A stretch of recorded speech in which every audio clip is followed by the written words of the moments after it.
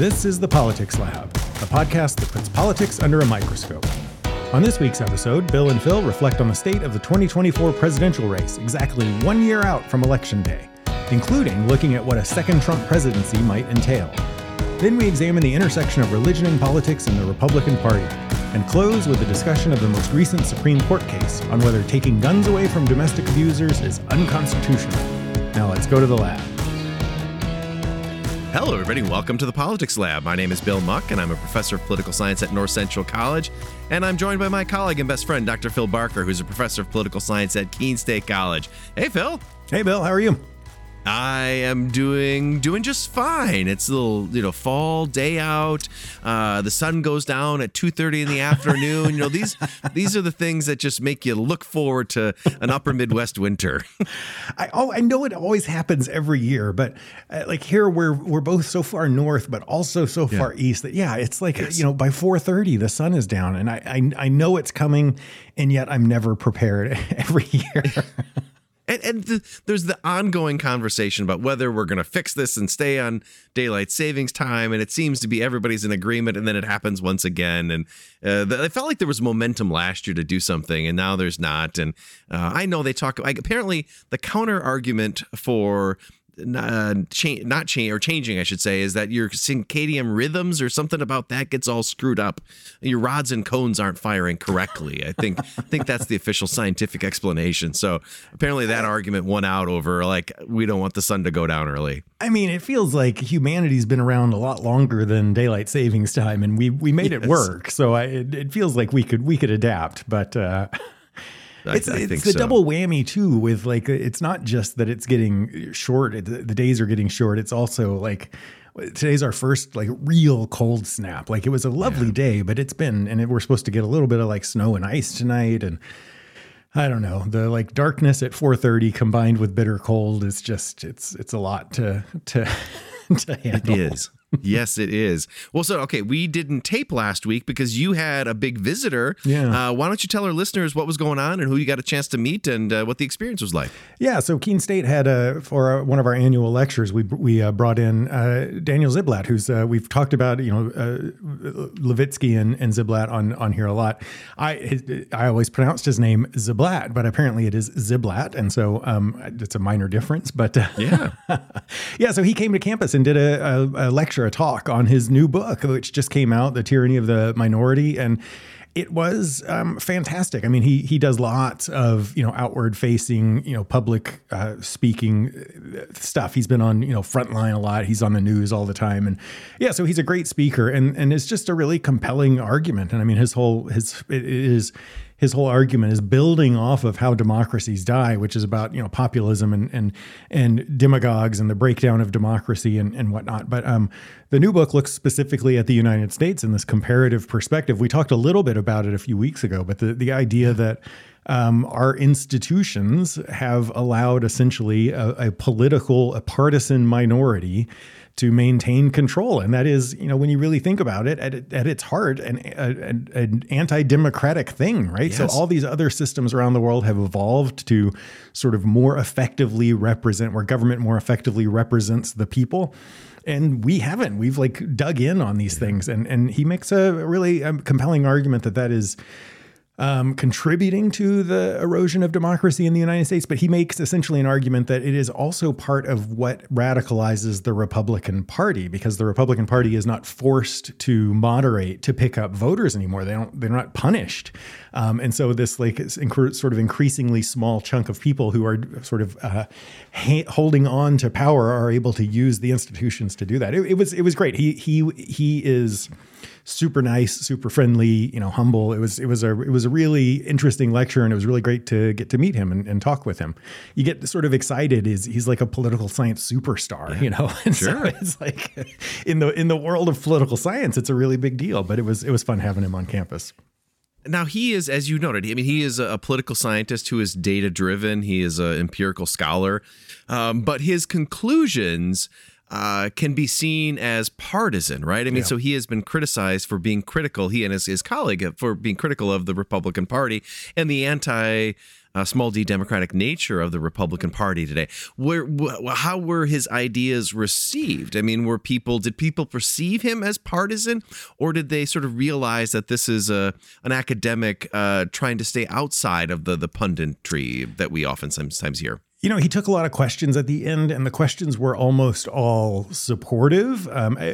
Keene is a fairly progressive liberal corner of New Hampshire, and so we had lots of community members and college students there, and most of the questions were about what do we do about this? Yes, right. So it wasn't pushing back. But I did, in talking to people afterwards, there were, I guess, a handful of students who sort of got up and sort of stormed out in a huff. It was standing room only. I mean, the room was packed, which was great. And so, I think, it's if you are, I've been navigating this now as I talked about this we've been talking about democratic breakdown and populism in my comparative politics class. And it's a hard thing to navigate. I try to explain to my students that this is a political science critique, and I'm being critical of Trump, but it's not that I'm critical of his policies, although I often am. This is a critique of his approach to democracy, right? Like if you're unwilling to lose an election, like that is. We go through in class what is required for a country to be democratic, and regular elections and willingness to turn over power are at the heart of those. And if you're going to oppose those, then that is, you can't have that and still call it a democracy. And so it's a difficult line to walk in this really partisan world we live in, but it's also a really important line to walk. Ziblatt doesn't pull any punches. He's very, explicit about this. The Republican Party is an authoritarian, party at this point. So.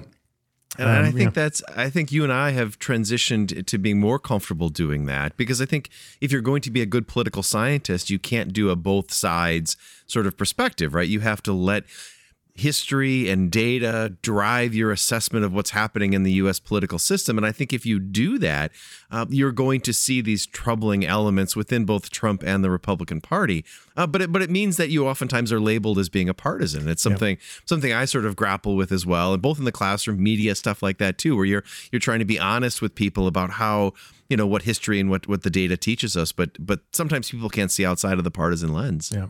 Yep. It's tough.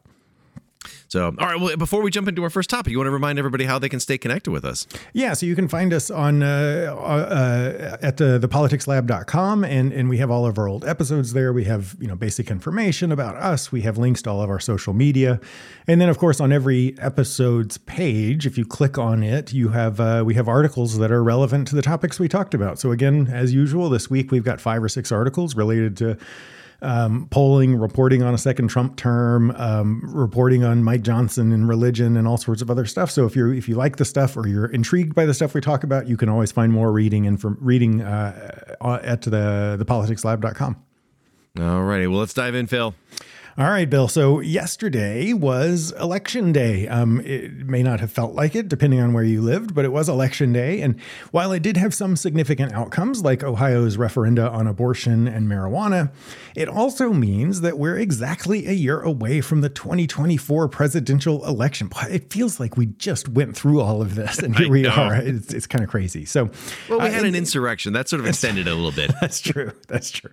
And there is new polling from the New York Times that has Donald Trump leading Joe Biden in 5 key battleground states: Nevada, Georgia, Arizona, Michigan, and Pennsylvania, all 5 of which Biden won in 2020. And in some of these states, the leads aren't small. In Nevada, or I guess it's Nevada how it's supposed to be, how people from there pronounce it. I'm a Southern boy. So in Nevada, Trump is up by 11 points. I mean, that's really kind of insane. So it's not just that he's leading in these polling. He leads on key issues. So when you ask people about who you support or who you think will do a better job on certain issues, Trump leads on questions about the economy, on immigration, on national security. And Biden's support amongst some of his kind of core constituencies, young voters, minorities, is much weaker than it was 4 years ago. So it's sort of remarkable to sit here and watch Trump testifying in court and facing all of these charges and then leading in these polls. And the implications of a potential second Trump term are also increasingly clear. The Washington Post reported recently that Trump advisors have begun working on plans for a second term, and that Trump is planning to weaponize the Justice Department to target his critics, including many members of his former administration. At a campaign stop in New Hampshire, and in reference to his 91 indictments, Trump recently said, quote, "This is third world country stuff. Arrest your opponent." And that means I can do it too. That is unbelievable. Wow. So Trump is also reportedly considering using the Insurrection Act to put down protests that might arise in response to his inauguration. So, Bill, this is all, from a political science perspective, this is all bad news for democracy. It's a little shocking. But this is a good time for us to talk about it. How worried should we be about a second Trump term? I think we should be worried, right? I mean, we can dive into the data in just a second. So maybe we can talk about the data and then we can get to this, if Trump is elected, what his policies will be. I think we should be worried because we shouldn't be in this position. And so what you've seen, I mean, that polling is pretty stunning. Now, the caveat to that is we're a year out. Biden is president and Trump is on the outside, right? So those are always elements where the existing president is going to be more criticized. Once you get into the real campaign, you have a better sense of both of the individuals, and I would expect those numbers to flatten out a little bit. But you're seeing a lot of panic among Democrats, right? So David Axelrod, longtime advisor to the Obama administration, was sort of panicking, suggesting that maybe it's time for Biden to step out. You've got other Democrats saying that it's about messaging and you need to do more and all of this. And I get that, right? And I think if you're the Biden campaign, you need to be proactive about confronting the reality of this election season and what's going on. But I think I think we shouldn't focus so much on Biden, right? Biden isn't the problem. Yeah. The problem is the American voter, right? I think I find myself just unable to comprehend individuals who are saying in a matchup of these two that the guy who's got 91 indictments, who's been impeached twice, carried out an insurrection, has been found guilty of sexual assault, like that guy I think could manage the economy better, right? I think it's a reflection of the failure of civic discourse in the country, being able to have an honest assessment of candidates, right? I mean, I really do think this is an indictment of the American political system and the American voter, right? This should not be close.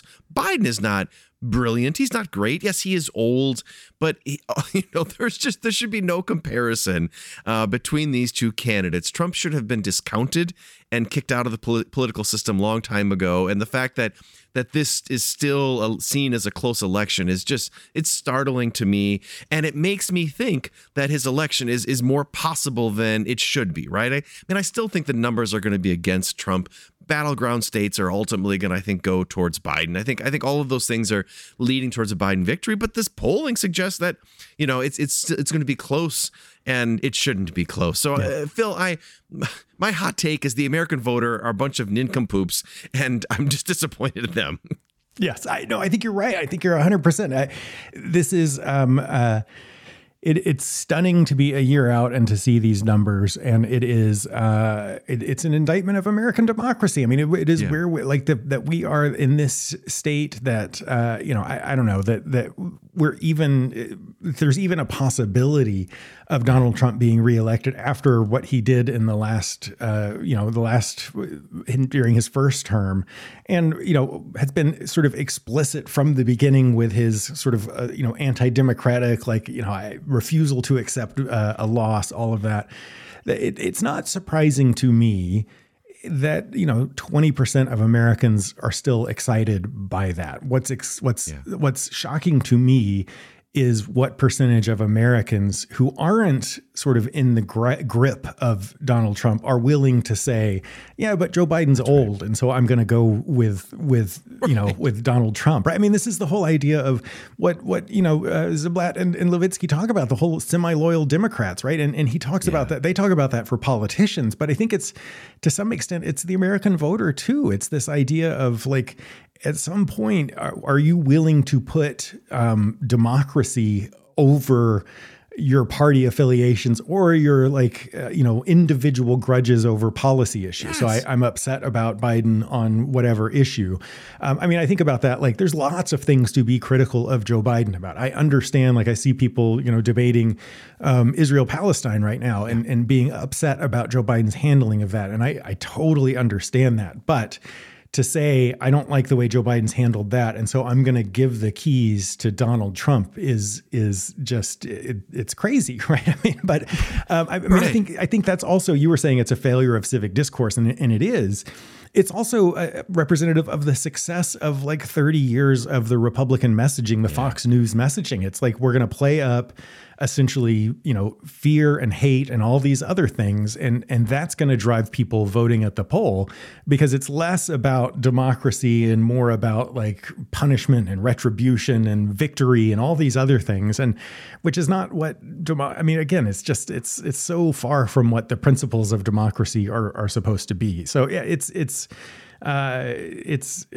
heartbreaking to watch.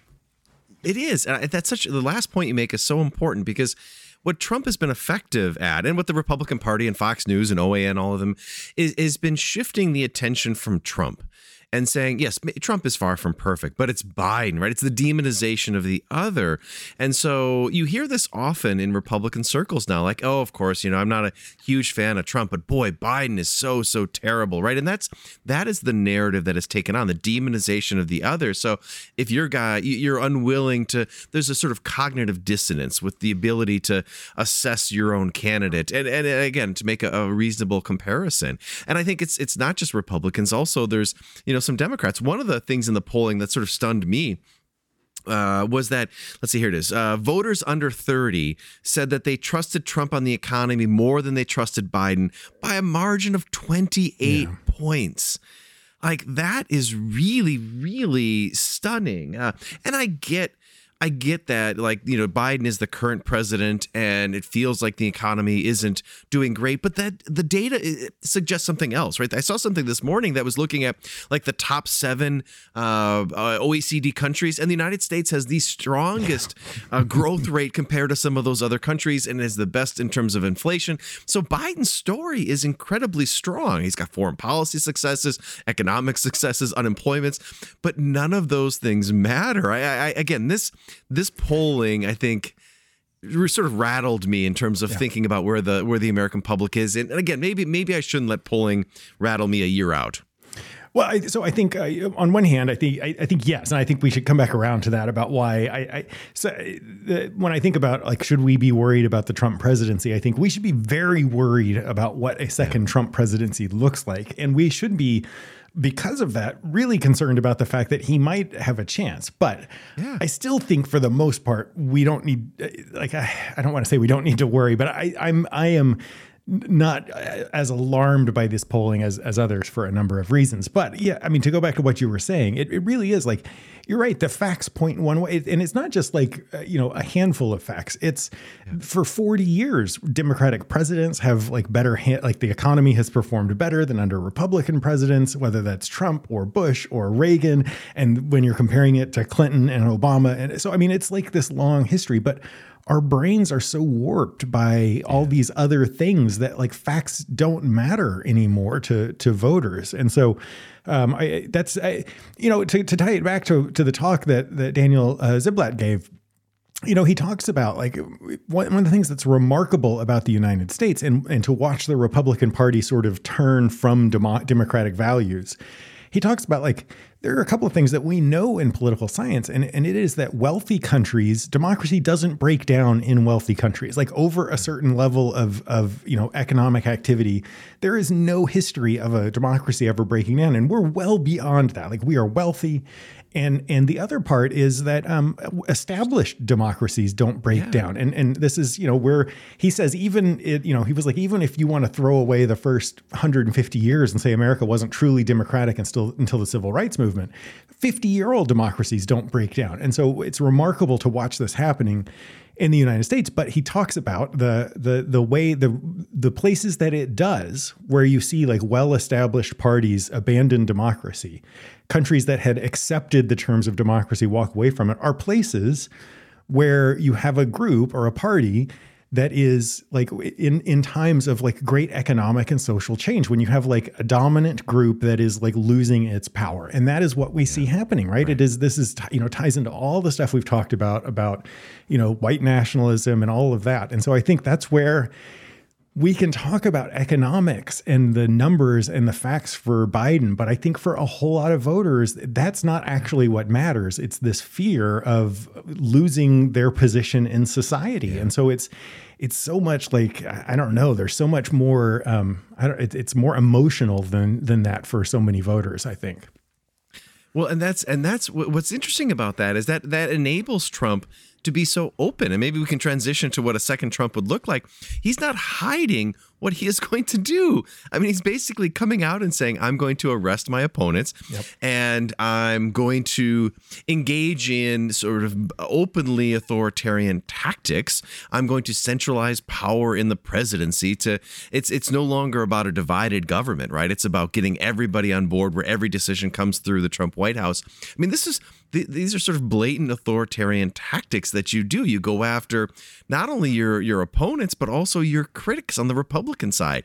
He's not hiding this. And while Trump is often talked this way, what's different, I think, about this most recent news story is that he's putting people in place to begin planning for this, right? Yeah. So it's not just Trump at a rally hollering these things. He's bringing individuals in saying, let's begin plans to implement this if we are given a second term.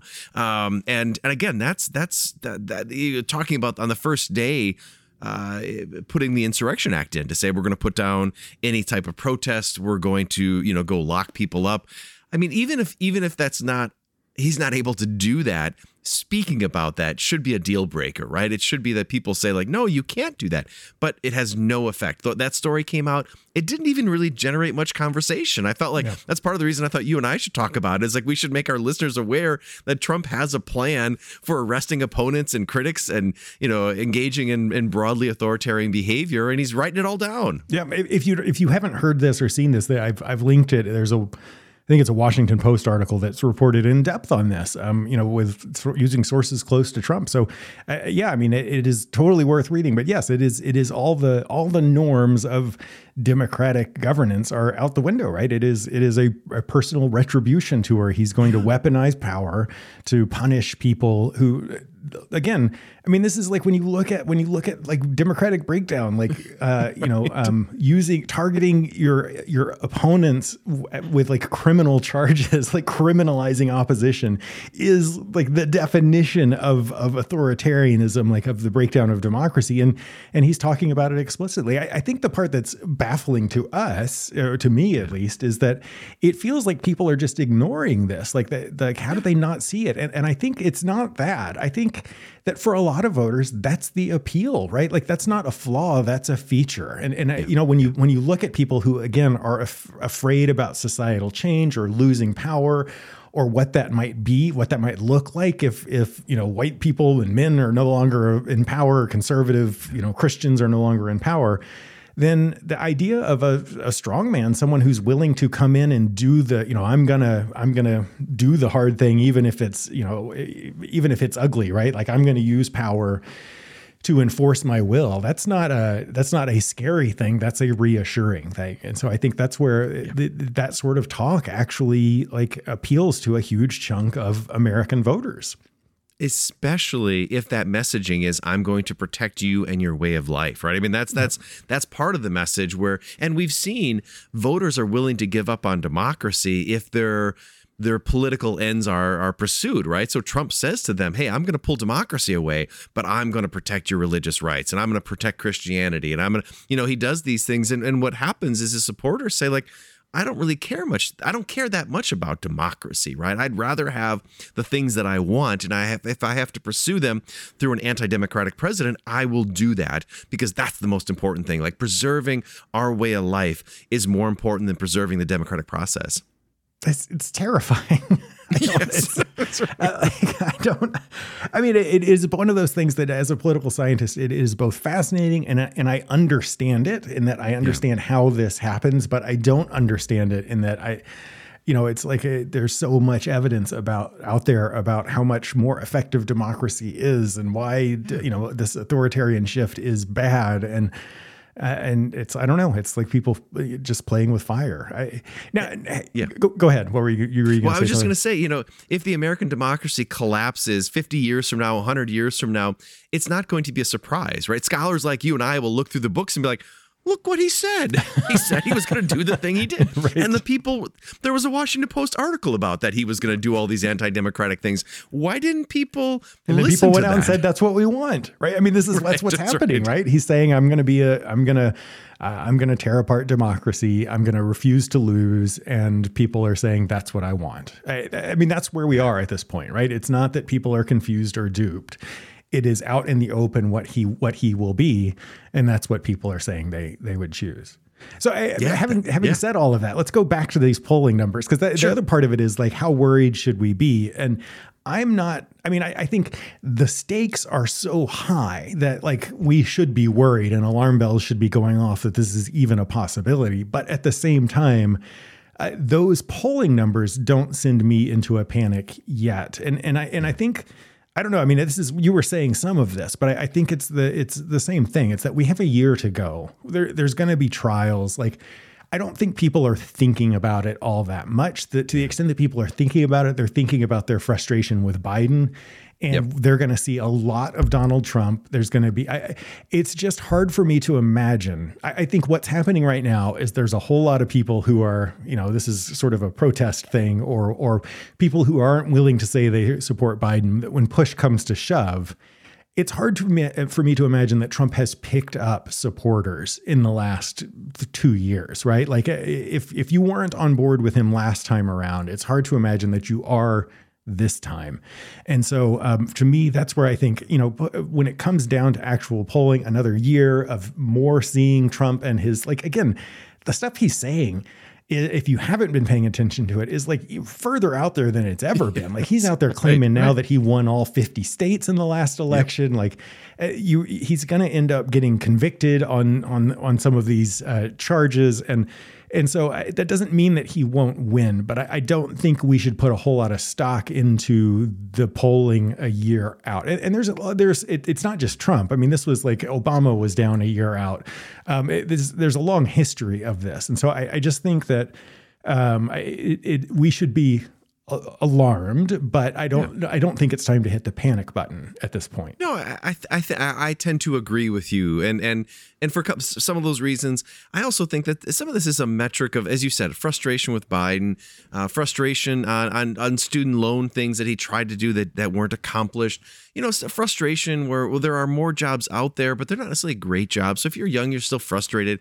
There's a lot of reasons. I think the Israel policy has proven to be more politically contentious than I think he anticipated. Yep. When Biden went to Israel and tied himself so closely to Israel and Netanyahu, and I think he's realizing that's more of a divisive issue than they anticipated. So I think that, and 6 months from now, those things may be different because the campaign will be more in front of our face. Ads are out there. All of those things are going to change it. So I don't think there's reason to panic about this. I'm guessing it's picking up on something slightly different, but I still, this should not even be close. No. This should be a landslide the other way. And, yes. And that is a little disheartening. So, well, should we transition to our next topic? Yeah.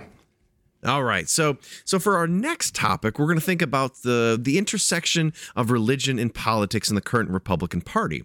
There have been some developments in the last couple of weeks that provide an opportunity to assess the nature of that relationship. Most notably, the election of Mike Johnson as Speaker of the House. Johnson has been open about his beliefs, noting last week when he was talking with Sean Hannity that if you want to know his position on any issue, quote, Go pick up a Bible off your shelf and read it. That's my worldview, unquote. Johnson fits squarely with a new cohort of conservative Christianity that is often described as Christian nationalism. Although I don't know I've heard Johnson himself describe himself as a Christian nationalist. But so whether or not he embraces that term, he clearly believes that Christianity should play a more prominent role in government. In the past, we've talked about how Christian nationalists reject the idea that the founders believed in the separation of church and state. Instead, they believe the country was founded as a Christian nation, and the Constitution is a reflection of God's law. In other words, the church is supposed to be driving law and public policy. Our listeners will no doubt have heard Johnson's anti-LGBTQ views. He once called homosexuality an inherently unnatural and dangerous lifestyle that would lead to legalized pedophilia and possibly even destroy the entire democratic system. In fact, he has written that, quote, homosexual marriage is the dark harbinger of chaos and sexual anarchy that could doom even the strongest republics, unquote. Sexual anarchy, Phil. So we should talk about that.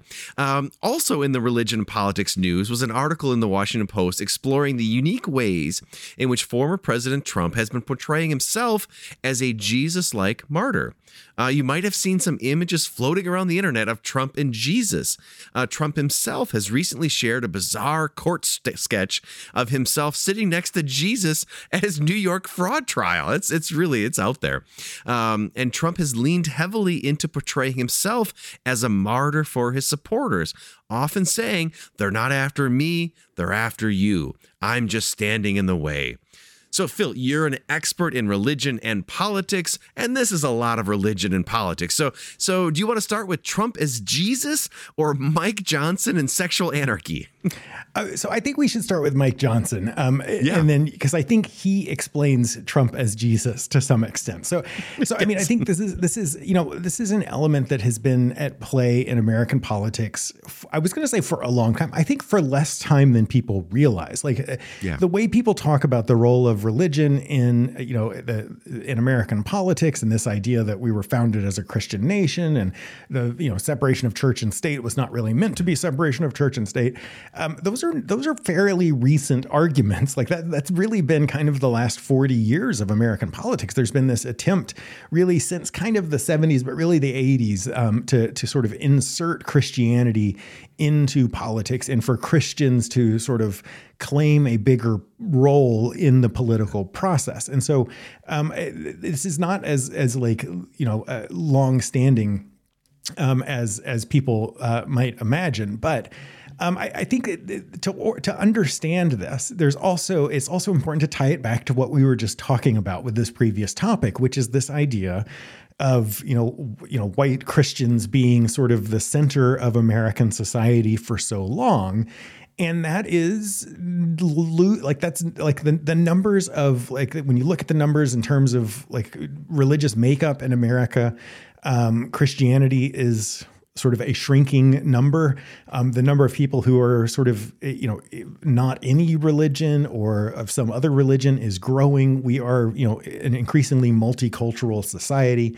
And I think you're seeing increased backlash to that. And it has played out. I mean, these are the circles that I kind of grew up in. I grew up in churches and in, other political groups where this was kind of the discussion. I remember, reading books when I was young about, how making arguments about how the founders meant the country to be religious and all of this. But this is that, when we talk about in over the past few years, we've talked a lot about sort of white Christian nationalism, and they get lumped together. But I think it's important to realize they're really kind of two different things. They complement each other really nicely. And so I think there are a lot of Trump supporters who are more sort of white nationalists, who are more concerned about, ethnic diversity. And then there are the Christian nationalists who are worried about the fading power of Christianity. But for someone like Mike Johnson, who is I think this really is Christian nationalism. It is the idea that what it means to be, when we talk about religious nationalism, we're talking about what it means. Nationalism is a question about who belongs. And the Christian nationalism says who belongs are Christians, right? Like we are a nation of Christians, and non-Christians are sort of outsiders, right? They don't sort of belong in the same way. And the way Mike Johnson talks about it is like almost borderline theocracy, right? I mean, when you talk about theocracy, it is the idea that the laws of the land should be religious laws. He talks about it in a way that's it's different from like my religious beliefs influence my views. It's that my religious beliefs should be the law of the land, and that's it's a curious thing. And what you see happening is people who are still like, really, having said all of that, Christianity is still the major. It's like the largest religion. Sure. It's the religion of all of our national holidays and all this other stuff. But what you see is like this increasing sense of persecution, right? Christians who in this interview, this link that I put that about him up. I mean, he talks a lot about like he's done lots of legal work defending Christian views, and people have asked him, why don't you defend other religions? And he says, because the other religions aren't under attack, right? Like it is this belief that Christianity is in fact the one being persecuted, not in a position of power, but is in fact being persecuted. And that's a remarkable viewpoint to have in a country where like Christianity is so obviously kind of the dominant cultural sort of touchstone. I don't know. I mean, that contributes to some of these kind of crazy ideas about sexual anarchy. But were you going to say something? Go ahead. Well, I was just to add to that. So as you were talking, I had seen some data recently, and I talk about it in my comparative politics class. So I was looking it up, and it's tracking the percentage of the American public that identifies as white and Christian. So in 1976, 80% of the population identified as white and Christian. 80%. By 1996, it was down to 65%.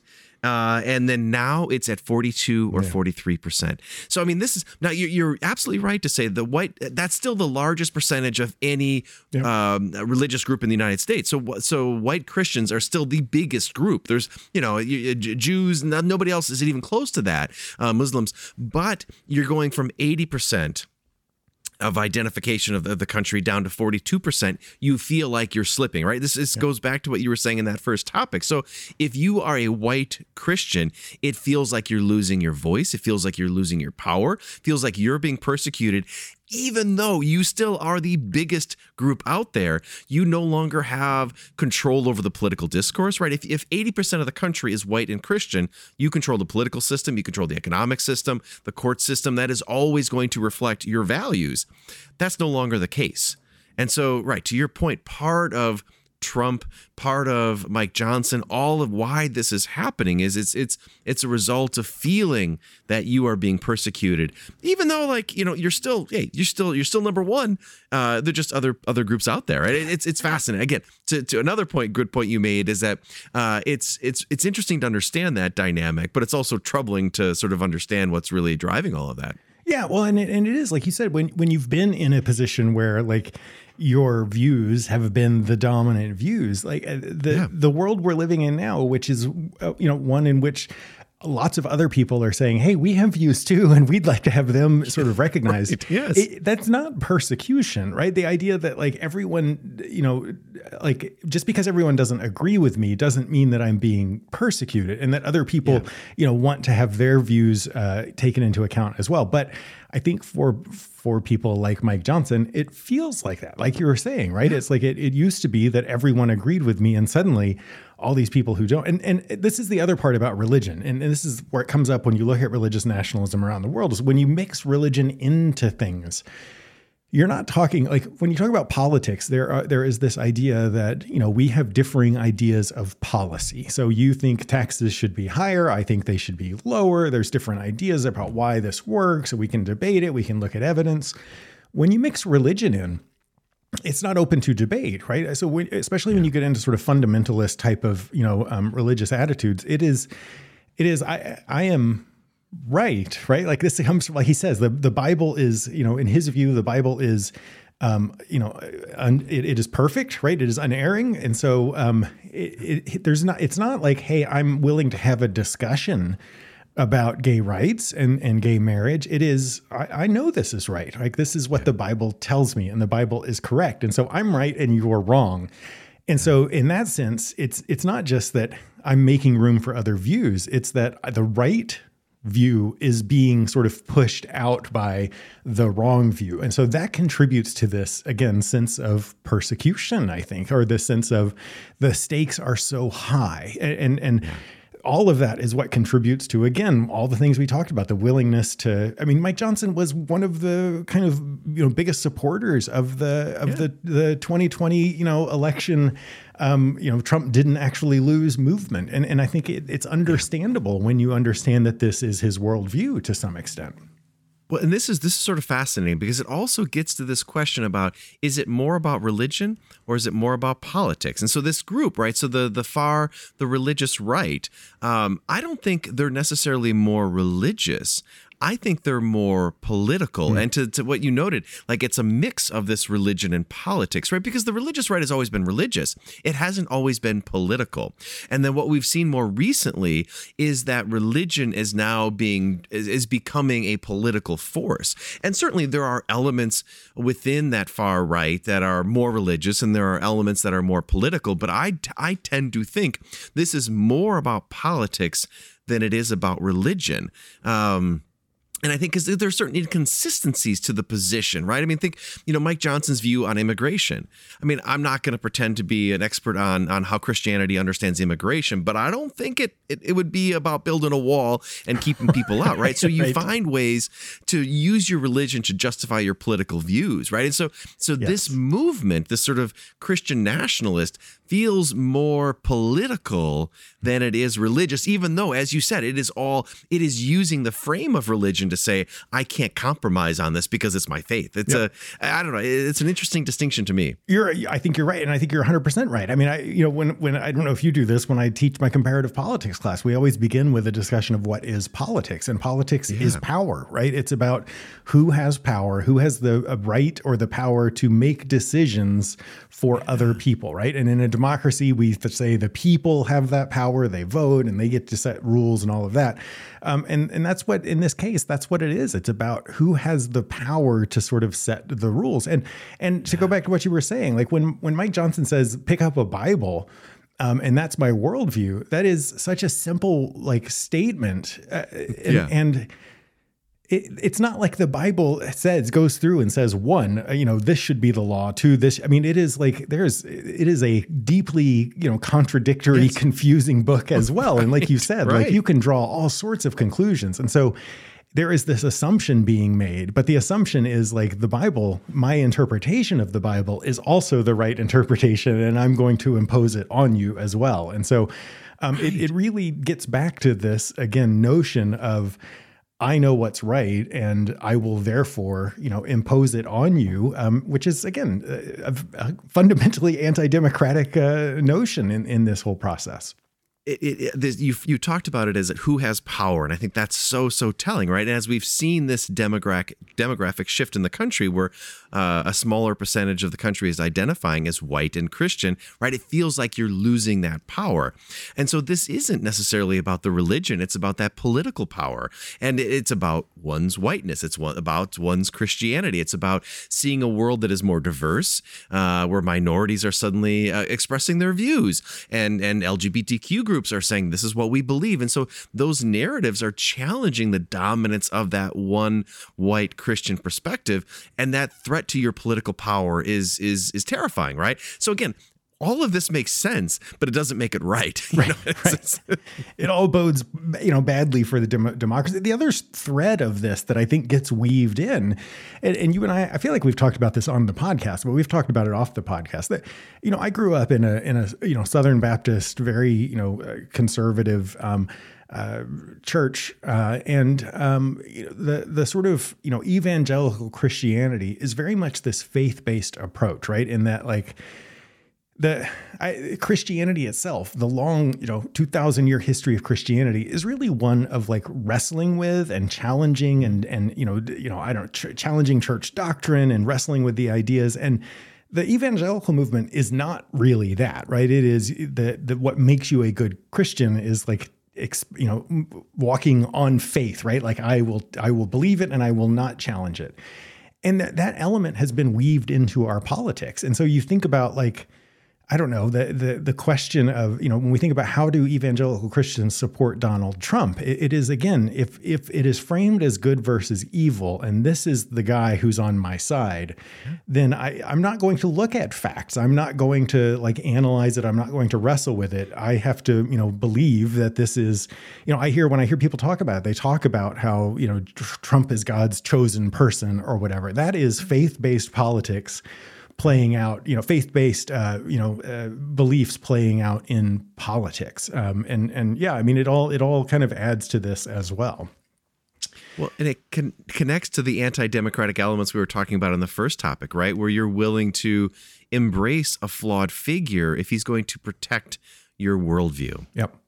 Wait, so that takes us to, so I said we would start with Mike Johnson and then talk about how that explains Trump, right? So, I think to come back to Trump as a Jesus figure, right? This is where if you take all this stuff we've talked about, this sense of Christianity is right and evil, all of these, everyone who doesn't believe the same way as me is actually gaining power in society, then it is like a good versus evil and good is losing.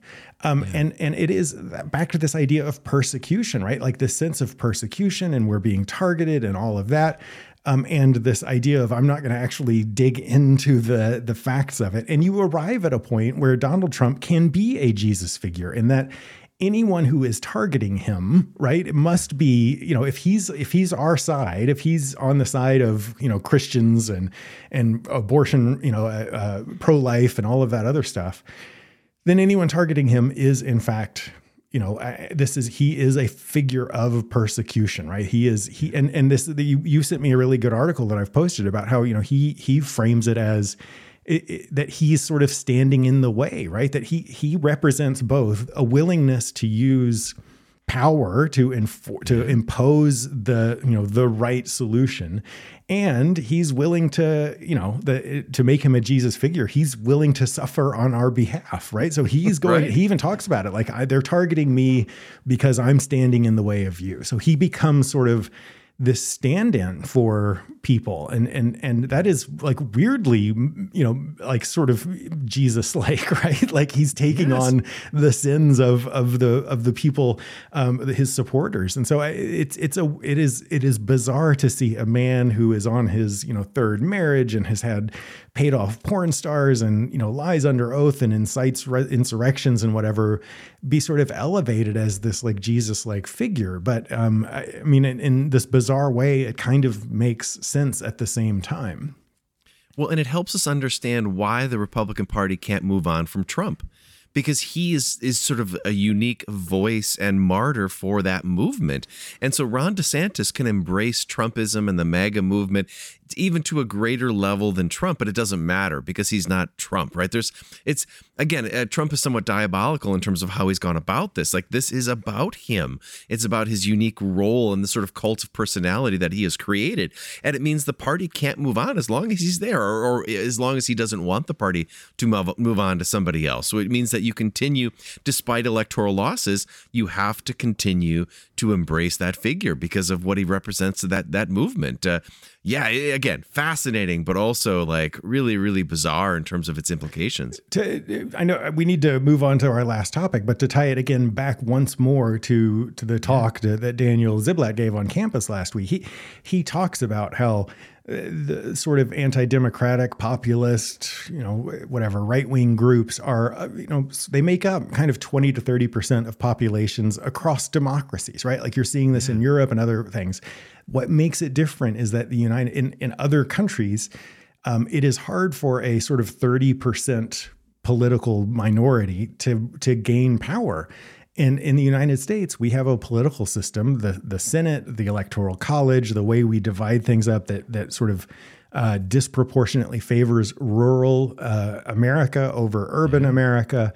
the filibuster, all these other institutions that are in place that allow, again, so you were talking about white Christians are down to 40% of the population, but 40% of the population can hold on to power and use that power to sort of, stop the erosion of their position in society. So it is this sort of culmination of all these societal changes with the specific institutions, the electoral systems, the sort of disproportionate, nature of the Senate, gerrymandering, the filibuster, the Supreme Court, all of this stuff combined is what allows this sort of increasingly small, but an increasingly scared portion of society to kind of pull the lever still.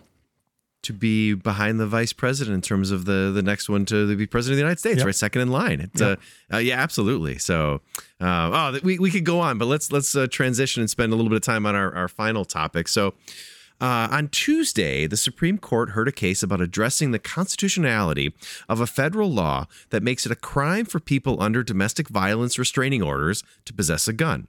But more simply, it addresses the question of whether the government has the right to take away guns from domestic abusers. This comes in the wake of last year's blockbuster decision of New York versus Bruin that vastly expanded gun rights. In that 6-3 decision, the court struck down a New York gun law and established a new legal standard for other gun regulation laws. This new standard requires that any gun law has to be analogous to a law that existed at the nation's founding in the late 1700s. So the courts are to look to historical practices and the intent of the founding fathers who crafted the Second Amendment when determining the constitutionality of a gun law. So in that majority opinion, Justice Thomas wrote that, quote, the government must demonstrate that the regulation is consistent with this nation's historical tradition of firearm regulation, unquote. So this current case is a serious test to that new standard. So let me tell you a little bit about this case. The defendant in the case, heard yesterday, Zaki Rahimi, is a poster child for why you don't want domestic abusers to have access to guns. Here's a little background. In 2019, he assaulted his girlfriend in a parking lot, and after realizing that a bystander saw the assault, he fired a gun at the witness and threatened to shoot his girlfriend if she told anyone. 2 months later, a Texas court granted her a protective order, suspended Rahimi's gun license, and warned him that possession of a gun while the order remained in effect is a federal felony. Rahimi repeatedly violated that court order, threatened another woman with a gun, and fired a gun in 5 different locations in a period of 1 month. Incidents that range from shooting a gun repeatedly at another driver after a collision to firing multiple shots in the air at a fast food restaurant after that restaurant declined his friend's credit card. Well, this is crazy, Phil. All right, so the court finds itself in this position where it either needs to allow a domestic abuser to have their gun rights or find an analogous law in the 1700s that said it's okay to take away guns from people. Phil, what do you make of this little pickle the originalists are finding themselves in? I mean, I think this is fascinating. This is a really interesting case study in the dilemma that I think conservative, America finds is facing. Yeah. And that is, we've talked about before, the Republican Party has become really effective at being the party out of power, being critical, throwing, lobbing grenades at the Democrats as they try to do things. But they've based so much of their political movement on that, on sort of grievance and criticism, that they are sort of wholly unprepared for actually governing. And we saw this when, Donald Trump was elected and the Republicans controlled the House, the Senate, and the presidency. And other than tax cuts could achieve and putting Supreme Court justices in place couldn't achieve anything because they don't really have a plan other than we don't like the Democrats. And so this is an example of where, this is the cat or the dog finally catching its tail in so many ways. Yeah. And this is, they were finally able to, undo Roe v. Wade, and we're seeing the political ramifications of that across the country and in state after state as people sort of push back. But this is an example as well where it feels like they finally had their chance to, full on basically say the Second Amendment, reigns supreme. Originalism is like this great, again, critique of that's not what the founding fathers had to say, but when it comes time to actually govern on that, you realize there's no substance to it. It's like pointing to the Bible in that it's not clear. Like, what did the founders think? is one, it's not so abundantly clear, and two, it's often contradictory, and three, it typically doesn't line up with sort of the myths that conservative America has been telling. And so this is an example where they finally got what they wanted, and now it's like, well, shit. How are we like, now are we going to actually say that this person who is an obvious threat still has a Second Amendment right to own guns? And to watch them, as you read through the sort of discussion and it sounds like the court is going to uphold this law that says that we won't know for a number of more months, but it sounds like they are likely to uphold this law saying that the government can take away guns from domestic abusers. But trying to figure out a way to get there through the logic of the test that they established is like clearly like it's again, governing is hard. So it's like the reality is that you can't really have a country in which like there is a perfect, everybody gets to have a gun. Like, and so how do you navigate those nuances?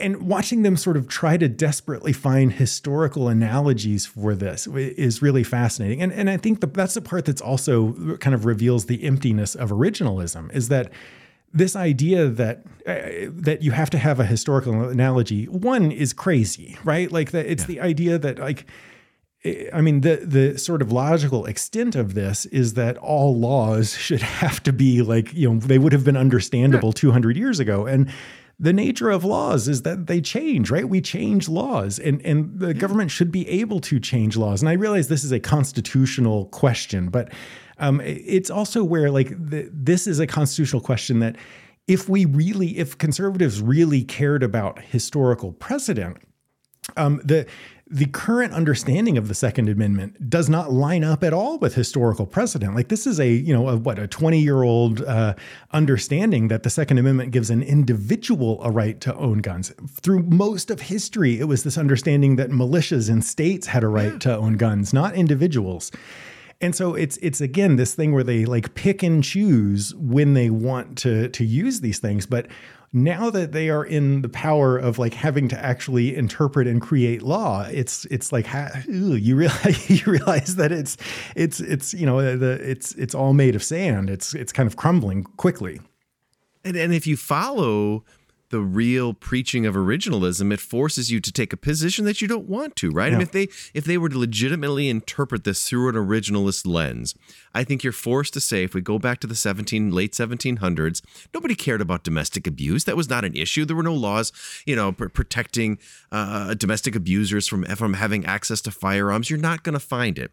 So what you'll find is you'll try to tweak it to say, well, the government believed you could take weapons away from dangerous persons, right? So they will tweak it, and I think you're right. It shows the hollowness of originalism, and we've talked about that before, but originalism is a relatively new development, right? It goes back to Bork and that whole era. So it's only been around a couple decades, and it's a real brilliant strategy for conservatives because they don't like new progressive laws. So what you say is, if it's not in the original Constitution, it's not a right. So therefore, no right to abortion, no right to LGBTQ rights, no right race, nothing along those racial lines, right? Because it says let's go back to that original Constitution, which doesn't mention all these more modern laws that we think are important to represent groups who've been neglected. But then you get moments like this where if you really authentically and genuinely interpret the original interpretation, it means you got to give the domestic abusers their guns back, right? And so they won't do that because it'll make originalism seem absolutely absurd. Right. So they will find a way to tweak and manipulate their constitutional interpretation to say that no, it's all right to take these guns away, and it feels totally disingenuous to me, and it shows the sort of, like you said, the hollowness, the problem of saying that we're all originalist. Yeah. Well, and I mean, the ultimate, I don't know, irony of the whole thing is that originalism itself doesn't hold up to originalist. Right. Like the founders themselves didn't believe in originalism. They thought it was a live, a living, evolving document as well. Yeah. They had no notion that it was going to be sort of cemented in stone at that moment forever. And again, this is also a notion that doesn't exist in other places. I mean, if you look around the world, that's the other thing that, Ziblatt talked about, is that this sort of constitution has been in place in all sorts of countries around the world, and the United States is the only one left that has like refused to evolve on certain core issues. And so, yeah, it is it's kind of it's a crazy notion that again doesn't hold up. And I watching the justices sort of, I mean, what's fascinating is that there are a couple. So Thomas and I always I always get Alito and Scalia mixed up. But they were, they're like all on there. It seems like they're on board with like, yeah, the Second Amendment, like you can abuse and murder whoever you want and you still have a right to own guns. They're like all in. That's kind of crazy. But yeah, the others, the sort of more moderate conservatives find themselves in this place where you again could feel them trying to like looking for a lifeline, a way that they could sort of structure a test that would allow something like this to play out. But again, like this is where you start asking those questions again about like why does originalism allow you to take away guns in this instance, but the New York law last year, which says that, the government doesn't have a right to tell you that you can't carry your guns around, publicly. Again, they have a notion of where they want to go with the ruling, and they're finding a way to get them there. It's not actually that originalism is leading them to the conclusion. If originalism were leading you to the conclusion, you would go all the way, like you're saying, to this notion that no, we can't do this. There's no precedent for this, and so you get to, even if you're a terrible person, you get to keep your guns. But the appeal of originalism is that like we go back to the document, right? And if it's not in the document, we're not doing that. And it simplifies things. It's not political opinion. We're simply umpires calling balls and strikes. But the reality is what we're seeing here, this isn't balls and strikes. This is constitutional gymnastics to get a particular position in. And I think they're going to make the right decision. I don't think, domestic abusers should have access to guns. The data is overwhelming, right? That this is a bad precedent. And that the Congress should have the ability to pass a law along these lines. But yeah, they're going to be forced to tweak, and it's going to be awkward. But like you said, Thomas and Alito are going to plunge ahead and say this is where the court is going, and it's going to force. I think there are going to be more cases like this where it's the absurdity is going to be exposed, and they're going to have to find ways of creating a living constitution, even though they argue it's an original constitution. So, do you think does this begin does the sort of full on capture of government institutions by sort of originalists, by the courts and the Republican Party and whatnot? And the awareness well, now we have to do this. Does this begin sort of a pendulum swing back in the other direction? Like, do even the hardcore people, the Kavanaughs and the Amy Coney Barretts of the world say, okay, like this is, you're shaking your head. You don't believe it. No, does it begin the pendulum swinging not amongst them, but amongst the sort of, next generation of conservatives that come along who are like, look, that's absurd. We're going to make an argument based on small government, and it's a political argument, not this originalist, sort of philosophical, faith-based approach. That could occur, right? I think if we learned anything from this episode is cognitive dissonance is powerful, right? And so the court will continue to argue that what they're doing is originalism, and they will probably authentically believe that. But you're right. There may be future, not just conservatives, but voters in general. There may be a shift. I think you're going to have a different court makeup to move beyond this. I think we're going to be stuck with originalism for a long time. It's just those views are entrenched, and it's going to be hard to move them. Well, at least we have, limited terms for our Supreme Court justices like all the other countries. So there's a limited time this impact can play out. This is exactly right. All right. Well, that is a perfect moment for wrapping up. Phil, remind everybody we had some really, really interesting pieces to discuss today. Tell them how they can get to the website and find all those great readings. Yeah. So thepoliticslab.com, you go there, click on this week's episode. And again, the article on Mike Johnson and his views, the article on Trump as Jesus, the article on this Supreme Court case, all of that, the polling data from New York Times is all linked on that webpage, and you can find it all, including email and social media and all that other stuff at thepoliticslab.com. That is fantastic. All right, Phil, I will see you next week. Bye, Phil. Bye, Phil.